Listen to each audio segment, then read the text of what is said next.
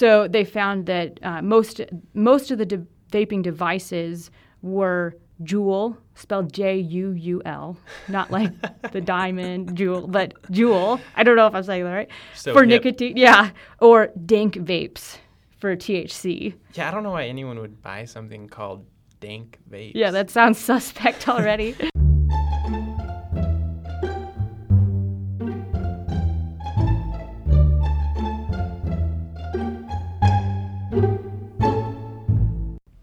All right, welcome back to the Last Week in Medicine. It's December 9th, 2019, and this is our 5th episode. I'm Stephen Jenkins, and we have a special guest today with us, Dr. Danny Babel. Hi, Stephen. Danny did her medical school at Oregon Health and Science University in Portland, and then came to the University of Utah for internal medicine residency. She was a chief medical resident for quality and patient safety at the George E. Wallen VA Medical Center in Salt Lake City before joining the Division of General Medicine at the University of Utah as a hospitalist. Is there anything else the audience should know about you, Danny? Well, you mentioned earlier, I thought this was going to be in my intro that I have a husky.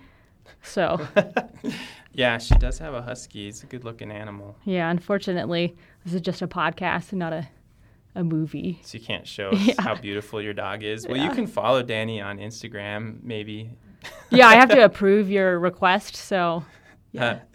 Danny's also an avid rock climber, like a seriously good rock climber, and a strong proponent of van life. Yeah. I mean, I'm just a typical Utahn, I guess you could say. Van life, rock I don't climbing. live in a van. It's all the same. It's not doing it right. Well, she's definitely boosting our street cred today. So Austin was not able to join us, so thank you so much for filling in. Of course. Well, just a reminder for our listeners, the goal of this podcast is to help you stay up to date on internal medicine. So every week we'll share our favorite articles from the major medical journals and try to distill the big take-home points in under 20 minutes. Also, this is for education purposes, and your medical decision-making should not be based solely on something you heard on this podcast. All right, so we got some great stuff to talk about today. I'd like to start us out by talking about the new guidelines in the Annals of Internal Medicine for the management of non-variceal upper gastrointestinal bleeding. These come from the International Consensus Group, who previously created some guidelines back in 2003 with an update in 2010. And what do they have to say? Their first recommendation is that in patients with acute upper GI bleeding and hemodynamic instability, resuscitation should be initiated. Whoa. Yeah. Groundbreaking.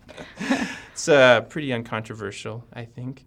But I do think this is an important point that I hear from a lot of GI docs. Like, a lot of trainees get fixated on the patient needs a scope. Like, that's the most important thing. But when your patient is hemorrhaging to death, you probably need to stabilize them before proceeding to endoscopy, because like the worst place to send them when they're hypotensive is the endoscopy lab. Right. I mean, you got to sedate them, and generally those things don't go well. And at least at our hospital, it's like unstable in the basement. So it's like the worst place if something bad does happen. You don't even get cell service down there. Right.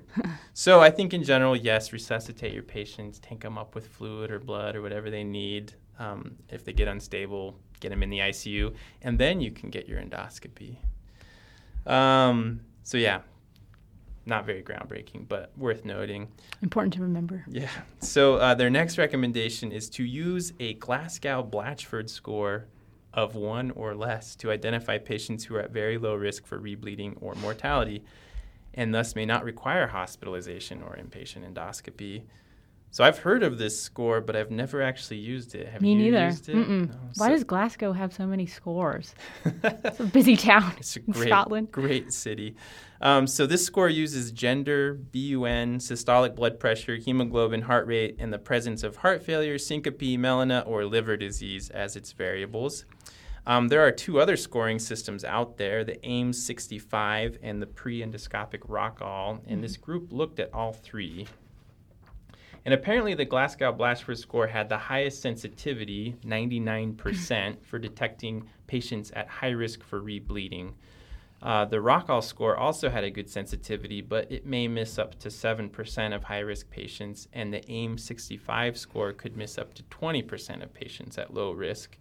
So honestly, I've never used any of these scores, But if it can help identify a patient who doesn't need to be admitted, that would be cool.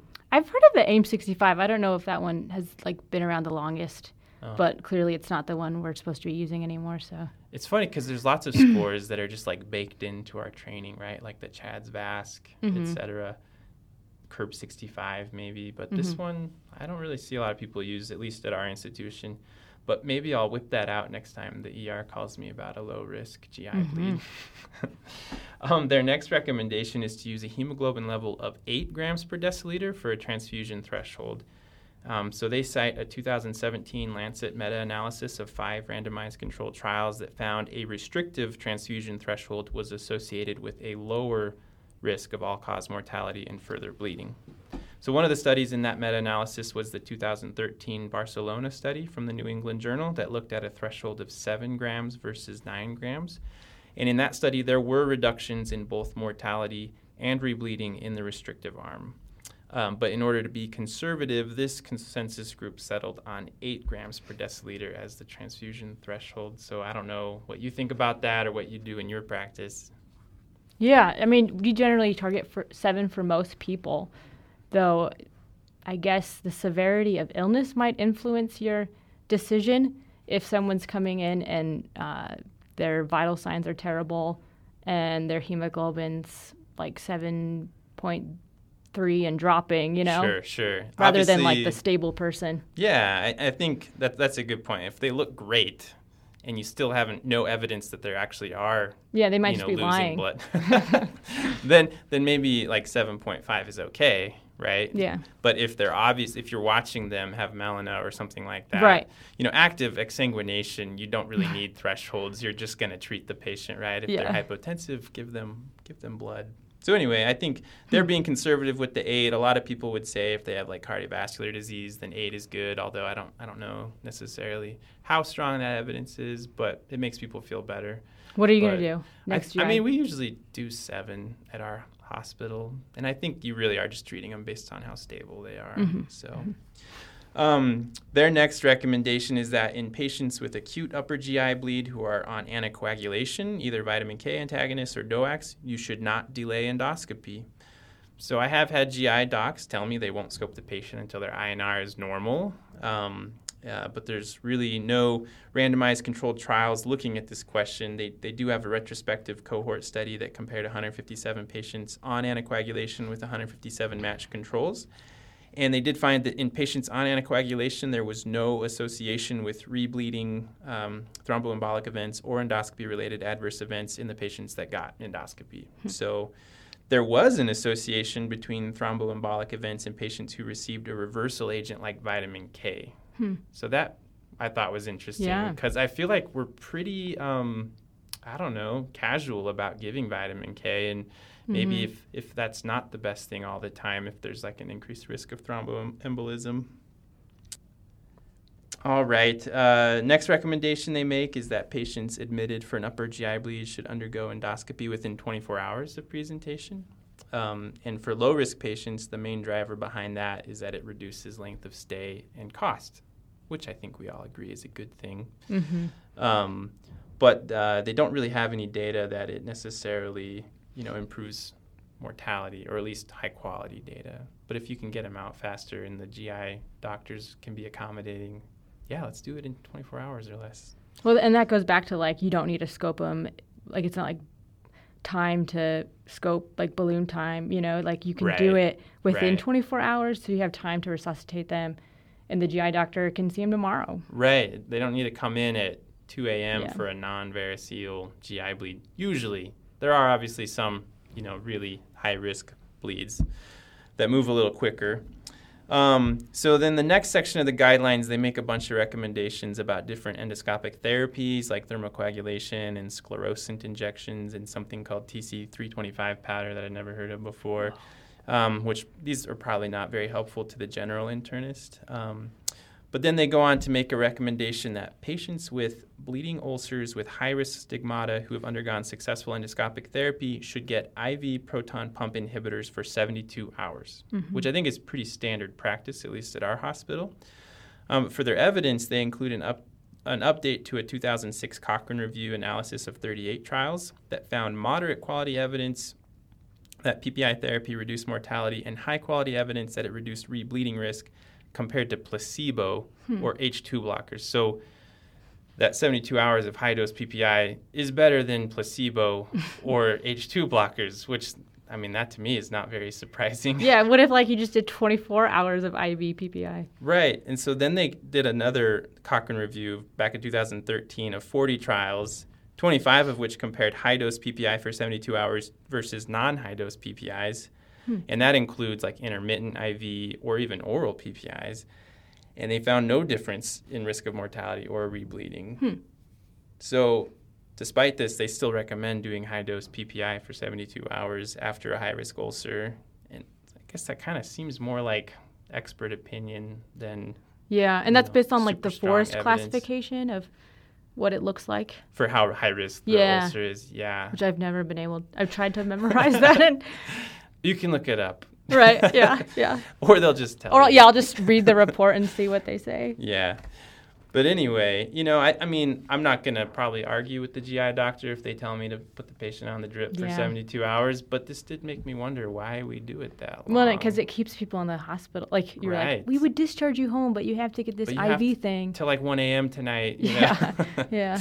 So, or like if you could just do like the intermittent dosing, like I always hate having patients connected to an IV infusion if they don't have to be, right? Yeah, like I love intermittent IVs. So anyway, they recommend that for patients who have ulcers with high risk of rebleeding, that you should do twice daily oral PPI for 14 days, followed by once daily. And I think, you know, this is a good thing to remember because I often prescribe PPIs for twice a day, but I rarely put a 14-day stop date on that. Like, I often do 30 days or whatever they tell me. So 14 days, I mean, that's a pretty short course. And since PPIs are like frequently started and infrequently discontinued, everyone's I think on one. it's good to know 14 days for twice a day. Yeah. And then you can just go to once a day. Last recommendation, well, at least that I'm going to talk about. They recommend using PPI prophylaxis in patients with previous ulcer bleeding who are on antiplatelet therapy or anticoagulation. This also seems pretty uncontroversial, although for many patients, antiplatelet therapy and anticoagulation are lifelong therapies. So you are, you know, potentially committing them to a life of PPI therapy, which, you know, is not totally benign, but probably the risks of being on prolonged PPI have also been overblown. You know, there's a lot of observational studies out there that link it to things that Alzheimer's and whatnot. Basically anything you like. Yeah. You know, C. diff. Autism. No. I don't think there's any study that shows that. So anyway, so I think overall these guidelines were pretty uncontroversial, but some things to munch on there. And that's including patients with just like a daily low-dose aspirin? Yeah. Huh. Yeah, any antiplatelet therapy, whether it's dual antiplatelet or single. Yeah. I wonder if we're doing that. Yeah. All right. The next article that I'm going to be talking about is an article that was published in the Lancet Journal just last month. It's called The Clinical Presentation, Treatment, and Short-Term Outcomes of Lung Injury Associated with E-Cigarettes or Vaping, which as an acronym is EVOLI, a prospective observational cohort study. This came out of actually a group of local pulmonologists here in Salt Lake City, headed by Denitsa Blagev, a pulmonologist in the Valley that's actually done a lot of research on air quality in the Wasatch. This topic's gotten a lot of press across the country.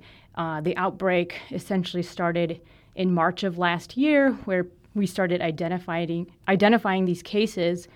But in Utah in particular, for whatever reason, we've had like a higher rate than the national average for I don't think we know why. There's been about 2,000 cases across the country since last March, and I think a little over 110 or so here in Utah.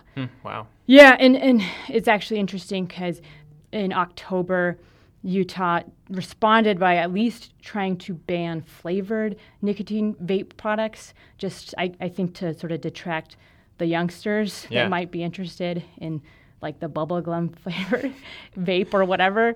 But just like a few weeks after that, they struck down the ban, saying that we've not linked flavored nicotine to EVALI. Yeah. And we're still trying to figure out a lot of things about the disease. But this article was a multi-center prospective observational cohort study. It's the largest single health system cohort of patients with EVALI to date. So it's given us some supplemental information to what we thought we knew about the disease. The time period was from June 27th to October 4th, 2019. And basically, just a quick way to sort of diagnose the disease, you have to have used some sort of vape product in the 90 days prior to presentation. You have to have abnormal infiltrates on chest imaging, and they can't be caused by any other disease process, such as an infection. So patients were identified at one of the satellite campuses of Intermountain. They have several hospitals across the state, and those from not from this region. We get a lot of patients from surrounding states, so Wyoming, Idaho, Nevada, in Utah, because we have some of the major hospitals in the region. So the catchment area was quite large. So individuals were identified in this time period by referring physicians across the Intermountain Health community and referred to this task force of, I believe it was 5 pulmonary physicians who reviewed the cases. They went back and basically chart reviewed everything. And for a subset of patients, about 27 patients were further investigated by the Utah Department of Health. So they provided some of the information in the study as well. So they identified 68 patients with suspected EVALI, but then when the task force reviewed the patients, there were 60 that met inclusion criteria. So 60 patients with EVALI in this time period across 13 hospitals or outpatient clinics. Interestingly, this 60 is most of the patients that were identified in Utah, which were 71 cases in this time period as of September 30th, 2019. So Intermountain's done a really good job at keeping track of these patients. Yeah, and detecting them at the time of presentation, it sounds like. Yeah, and as the study went on, they found that they were detecting more mild cases, that they were probably identifying it earlier in the disease course. Mm-hmm. But a lot of little interesting things came out of the study. So non-surprisingly, the demographic that they found sort of matched that of the nationwide epidemic, mostly young men. Young white men. Yeah. Mm-hmm. Patients presented with respiratory, but also constitutional and gastrointestinal symptoms. Yeah, I thought the GI symptoms was interesting. Yeah. You wouldn't think that would be a big part of it. Right, something I guess we have to keep on our differential now for some young guy that comes in with abdominal pain. For a couple of them, that's all they came in with. Yeah. And then their abdominal CT revealed some bilateral ground glass opacities in the lung bases, so that they did a full chest CT and they made the diagnosis. Yeah. Most of these patients had vital sign derangements, hypoxemia, tachypnea, tachycardia. Over half were admitted to an ICU, but only 17% of those patients were intubated. Mm-hmm. Interestingly, I thought it was interesting that a lot of these patients, most of the patients had really elevated inflammatory markers. Yeah. CRP. Strikingly high. Yeah, right? of CRP of 31, ESR, median ESR of 92. And then, not surprisingly, they often got other serologies for inflammatory disease, and they were negative, like ANA, ANCA, et cetera. Some of these patients did get bronched or underwent bronchoscopy, kind of depending where they were. And when the Utah Department of Health looked at the 27 of the 60 patients, they were able to go into further detail about what specific products they were using. Mm-hmm. So they found that most of the vaping devices were Juul, spelled Juul, not like the diamond Juul, but Juul. I don't know if I'm saying that right. So for hip. nicotine, yeah, or dank vapes for THC. Yeah, I don't know why anyone would buy something called dank vapes. Yeah, that sounds suspect already. So it's interesting because the CDC, they've been keeping track of all of this, right? Mm-hmm. And they've identified 152 different THC-containing product brands that have caused EVALI. And their most common reported dank product vapes. was also dank vapes. Yeah. So if you're listening and you're considering buying a dank vape product, don't do it. I don't know what dank vape producers are doing, but they're obviously messing it up. Well, apparently a lot of them are counterfeit, too. Yeah. So yeah, that was another thing. Most of the people buy their vape stuff online or on a social media app or friends, so they're not generally getting it through the sanctioned the sources. super regulated stores. Yeah. Okay. And notably, THC was common amongst these patients, and some have made a link with THC specifically contained products. But Yeah. I don't think we know that. There's still a lot we don't know Right. about the disease. Yeah, again, the CDC, they've been able to look at BAL samples from 29 patients throughout the country, and 82% of them had THC detected in their sample. And they're still trying to figure out what's the pathognomonic sign. Yeah. How do we actually diagnose this? Because this is a diagnosis of exclusion. And in this study, those that were bronched, they found lipid-laden macrophages on oil red O staining in 89% of patients. However, we don't know if that's just caused from vaping itself. Yeah. So I think they're trying to figure out how to do a study to look at healthy vapors that don't get EVALI. Just bronch a bunch of healthy people. So if anyone out there... I think that is a huge point of contention, though. It seems like, some folks think that EVALI is some kind of exogenous lipoid pneumonia. And then other folks think, well, maybe it's more like a chemical pneumonitis from inhaling toxins. And so... yeah, you could see that just inhaling oils is going to cause lipid-laden macrophages potentially, right? Without necessarily being pathophysiologic. So I think there's been a lot of discussion, at least in the New England Journal, back and forth between some pathologists, and it seems like the jury's still out on this. Yeah, and I think maybe there's thought that there might even be sort of an overlap syndrome. A lot of these pulm diseases can be kind of confusing like that. Yeah. I don't know. Were you going to talk about vitamin E at all? The article didn't really specifically address vitamin E acetate, but they're sort of suspecting that it might be playing into the disease.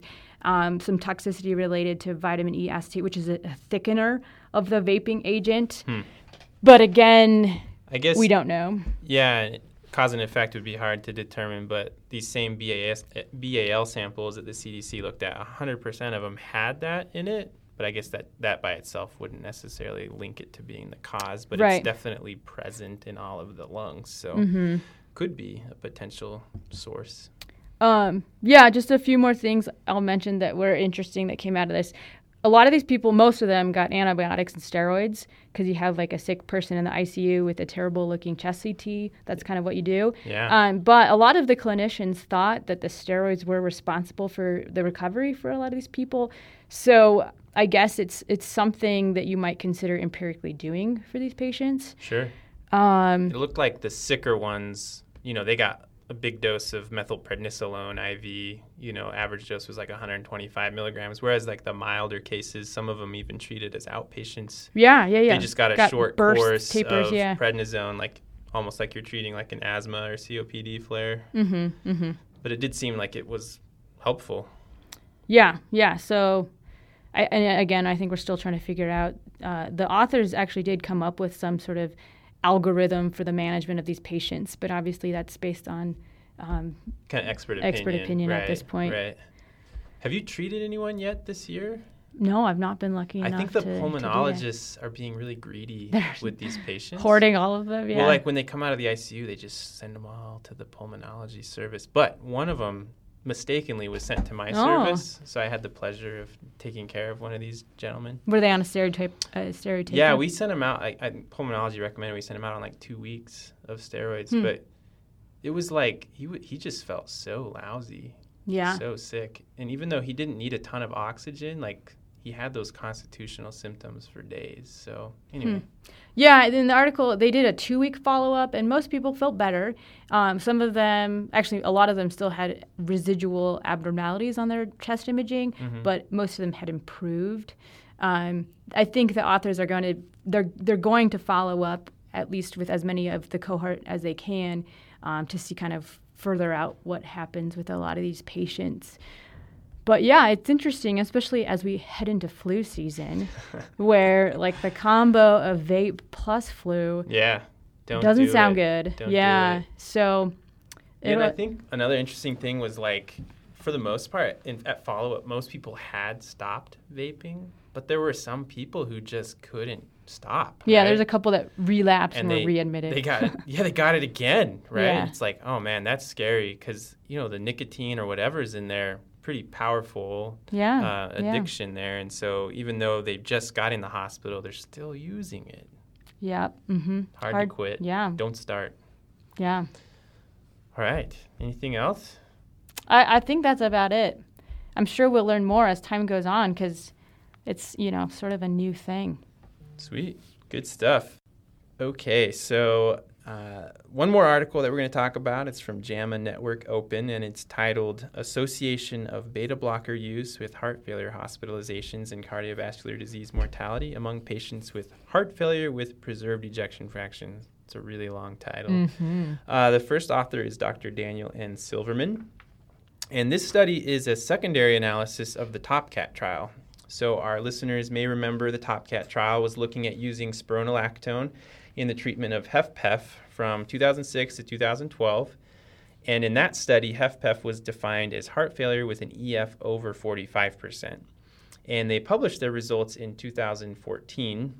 And they found that spironolactone did not reduce incidence of their primary composite outcome of cardiovascular death and heart failure hospitalization.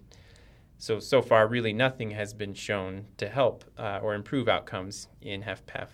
So these researchers noted that many patients with HFpEF are treated with beta blockers, which have been shown to unequivocally reduce mortality in heart failure reduced ejection fraction. So they decided to look at the patients in the TOPCAT trial to see if there was any benefit to being on beta blockers.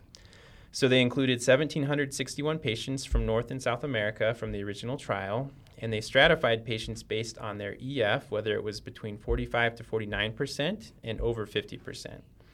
And it turned out most patients, 89%, had an EF over 50%. 79% of patients were taking beta blockers. And they found that the use of beta blockers was associated with a higher risk of heart failure hospitalizations in the group of patients with an EF of 50% or more, but not in the patients with an EF between 45 and 49%. There was no change in cardiovascular mortality in either group, and beta blocker use was also associated with elevated BNP and NT-proBNP levels in the patients with an EF of 50% or greater. So pretty interesting results. Mm-hmm. Now, obviously, this study doesn't establish causation, right? Like, they didn't prove that beta blockers cause hospitalization. Right. But I think it's a pretty interesting association, and it would be really cool if they did a prospective randomized trial. So are you going to take your patients off beta blockers, Danny, if they have HFpEF? Well, did the article mention the indication for the beta blocker that, like why were people on beta blockers? Yeah, so like 40% of patients in the beta blocker arm had atrial fibrillation, so a lot of them were probably on it for that. 22% had a history of MI, so some of them were on it for coronary artery disease. And they thought that probably the rest of them were on it for maybe hypertension. Yeah, I think you bring up a good point, right? There's a lot of comorbidities associated with HFpEF where someone might be on a beta blocker. Making them more prone to be rehospitalized? Oh, maybe. I think for me, looking at this, I'd probably be more cautious about starting beta blockers in patients with HFpEF unless I have like a really strong indication, like atrial fibrillation with RVR. Because otherwise, like if it's just hypertension you're managing, like there's lots of better medications for controlling that. Right. And if they haven't had like a recent MI, like maybe they don't need to be on a beta blocker. Yeah, I feel like we are examining people being on specifically metoprolol a lot in the hospital and like trying to figure out why would they start? Why are they and like some people are on it for blood pressure and you're like, why? Yeah. So anyway, I think this will be like end up being interesting in the future if they were to do more studies looking at this question. So I think that's all we have for today. Thanks for tuning in. Hopefully you learned something new. I know I did. And thanks to my excellent co-host, Danny Babel, for helping out. Thanks, Stephen, for inviting me. Hopefully you'll come on again sometime. Sure. You can find us on Twitter at Last Week in Med. It's at Last Week in Med. If you want to give us feedback, please send us a message. Someone did suggest putting links to the articles in the show notes, so we are going to do that this week. And please let us know how else we can improve the podcast. And if you enjoyed the podcast, please go rate it and tell your friends. All right, bye-bye now.